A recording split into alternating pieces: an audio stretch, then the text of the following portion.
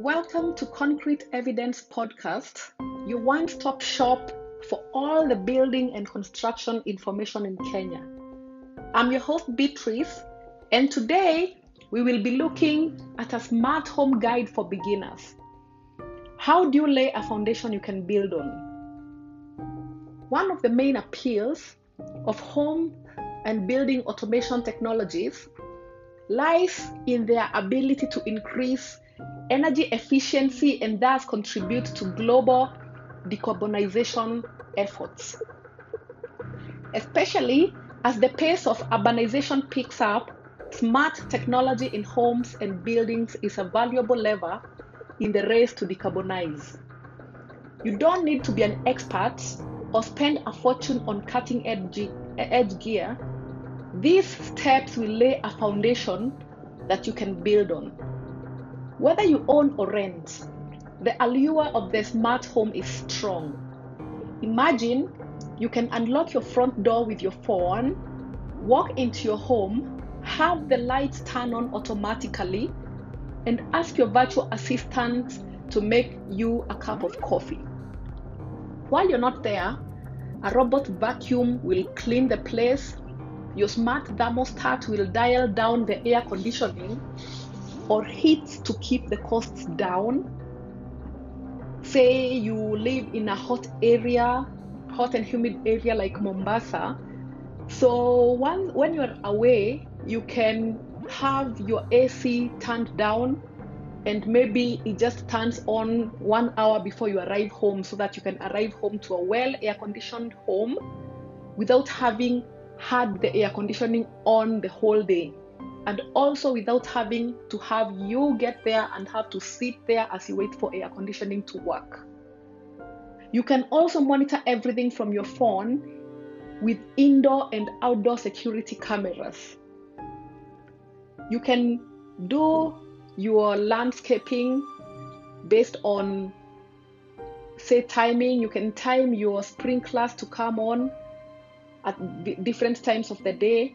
You can have your sprinklers determine the moisture levels of your landscaping so that they don't have to come on when it is raining, or if it has rained recently, or if your landscape still has moisture, so that you don't have to overuse the water or just use the water in a superfluous manner. No single solution can flawlessly automate your entire home, but installing and managing multiple smart devices is easier than ever. With a few off-the-shelf products, the smart home of your dreams can be a reality. This is how you can get started. If you're just beginning your smart home journey, it can be difficult to figure out where to start from. From smart speakers to robot vacuums, to light bulbs, to the number of gadgets on the surveillance and monitoring. The number of gadgets on the market is staggering and can quickly become overwhelming to newcomers, especially if you're not very tech savvy. One way to build out a smart home is to buy lots of components: sensors, smart bulbs, security cameras, speakers, and whatnot, and connect them all to a hub that helps them communicate with each other and with you via your smartphone. But let's be real, that can involve spending a lot of money and investing a lot of time. And for some people, it's just an overkill. If your wants and needs are simpler, just a few relatively inexpensive products will deliver most of the conveniences of a high-end smart home on a more modest budget. So you can control the basic functions of many smart home devices directly via Wi-Fi and a companion mobile app. This means that you can simply pick up a new product, connect it to your home Wi-Fi network, download the corresponding app, and be on your merry way. That's the simple way. Other devices rely on more generic wireless protocols. that help them communicate with the hub. The benefit of using a hub is that you can consolidate all your smart home products under one app and control them from there, rather than using separate apps for your light bulbs and thermostat, for example.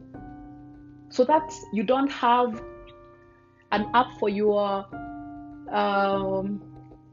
surveillance, maybe for your CCTV cameras, an app for your intercom, an app for the electric fence, an app for the access control, an app for the thermostat, and another one for the lighting, one for irrigation, which is okay, but you'd also like them to be consolidated together. So some products work with multiple standards, but not all platforms are open and universal. With so many different products in the ecosystems and building as in so many ecosystems, building a smart home can feel like an overwhelming logic puzzle. But as with any task, breaking down the process down into smaller pieces can help you make sense of it all. So we recommend starting with 1 or 2 gadgets and then building onto that, but not limiting you particularly to, just 2. You can start with 5. You can, so that if you feel overwhelmed, you can just dial down and start with 1 or 2. So maybe you like the idea of turning on your lights with your voice or unlocking the door from your phone. You can pick a category and you check which one likely suits your needs by honing in on the features that you want. And at least for your first few devices, try to choose products that support multiple standards so that you can build your smart home without having to worry about future conflicts. So let me explain how devices communicate. Devices can communicate via apps, say on a phone, tablet, or a smartwatch. What else? You can have devices communicating via virtual assistants, like Google Assistant, HomePod by Apple, or Alexa from Amazon. You know all these Google Assistants, like Microsoft has I think it has Cortana. So you can use voice commands to control your devices. You can also have them automated. This enables the apps and devices to communicate with each other and have total control without someone needing to act as the go-between. You can also have them via local control, where your devices do not need an internet connection to operate, but some careful consideration is required with local authorities because many of the more advanced features, like voice control, are lost. Let me break this down further. So you can have different levels of automation for your home. You may just want a smart home that has a smart speaker system where you can tell your smartwatch to play you can open your app on your smartwatch or on your phone or on your tablet, that corresponds with that system and gives it an instruction. For example, start the load if it's a washing machine, or start the music if it's a music system. Or you can go ahead and have this incorporated to intelligent assistants, so you don't have to open your app manually. You just say, Siri, play this song for me. Alexa, unlock the door for whoever is at the door. Or Google Assistant, I don't know what they are called, start the load in the washing machine. So you can go a step ahead and have that. You can go a step ahead and have this systems automated, where you don't need to prompt using Alexa or using an app, where they know that at 6 a.m. when the lights, when there is light outside, have the security lights go off, or at 6:30 or at 7, if you have set it to have a timer, or you have set it to be photosensitive, where at a certain level of light, the security lights should turn off.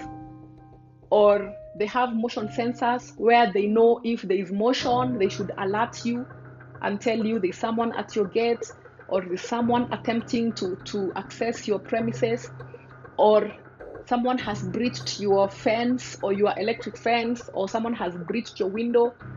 This doesn't have to have you ask Alexa to tell you whether someone has breached their window. So this is automation, this is automated. And sometimes you can have an automation system where there is, say, fire detection and suppression. So if there is, say, a smoke detector, there's been smoke in the kitchen, and a smoke detector has detected, and the heat detector maybe has activated the fire suppression system, which maybe has to deactivate the AC so that the fire doesn't spread in the rooms, and then call the fire brigade or whatever fire response that is in place once the threshold has been met. Or if there's a breach or a break-in and you're far and there's no response, so the app can send a message or an alert to the security agency that you may have had connected to the system. So that's completely automatic. It's all automated. You can bypass the automations, but it works seamlessly even when you're not there. And it's all controlled via Wi-Fi, so you can have this monitored remotely. You can see the people who are at your door when you're not at home. And say if someone is visiting you and you want them to wait for you, you can just have the door unlocked for them, let them get in and wait for you before you get home, so that they are not outside in the rain. Maybe you have visitors who brought you stuff, or maybe you know how it works. Okay, so there are others that just operate from a hub, but they don't have a Wi-Fi connection. They're just local connections. They're connected with cables. So there is no connection to your phone. There is no remote connection, so you are not aware of what is happening when you're not here. You just come home and find maybe there was a breach of security, and yes, there's a camera CCTV footage you can review, but you will not have this information in real time or in advance. Okay, so, and if you make sure those smart home products are compatible with each other, you'll build a solid foundation that you can expand over time. The key is knowing which smart home products don't depend on a smart home hub to operate. While hubs offer advantages, the most important of which is having a single user interface to control everything, they're not always essential. One thing you must have, however, is a good wireless router. Ideally one that can reach all corners of the house, and one that is reliable enough, has speed, and can transmit maybe good quality images over that Wi-Fi to your phone, or to your transmit that information to the systems that you have set up. Yeah, and stuff like that. Yeah, so these are some of the ways you can build a hub-free smart home system. For starters, you can have voice control. So voice assistants are an easy and popular way to start your connected gadgets. As long as they support voice control, you can turn on the lights, turn up the air conditioning, brew a cup of coffee, and a whole lot more just for speaking. A smart speaker is the easiest way to get voice control in your home, providing access to popular voice assistants such as Alexa, Siri, and Google Assistant, depending on what speaker you buy. So Amazon offers the widest range of choices with its diverse collection of eco speakers. Now, I'm not here to promote any one of these companies, but these are established companies. I do not need to promote this. All the information is on the internet. Okay, so Google has a couple of Nest speakers and Apple sells the HomePod Mini. You can also find third-party speakers with Alexa and Google Assistant support, though Siri is limited to the HomePod. So you might have gone around and seen the assistant, the voice assistant gadgets being sold. One that I saw recently was the Redmi voice assistant, and the seller was pitching to me as an Alexa voice assistant. So I've not had the chance to try it. So if someone has tried it, they can just share that information and see how it works.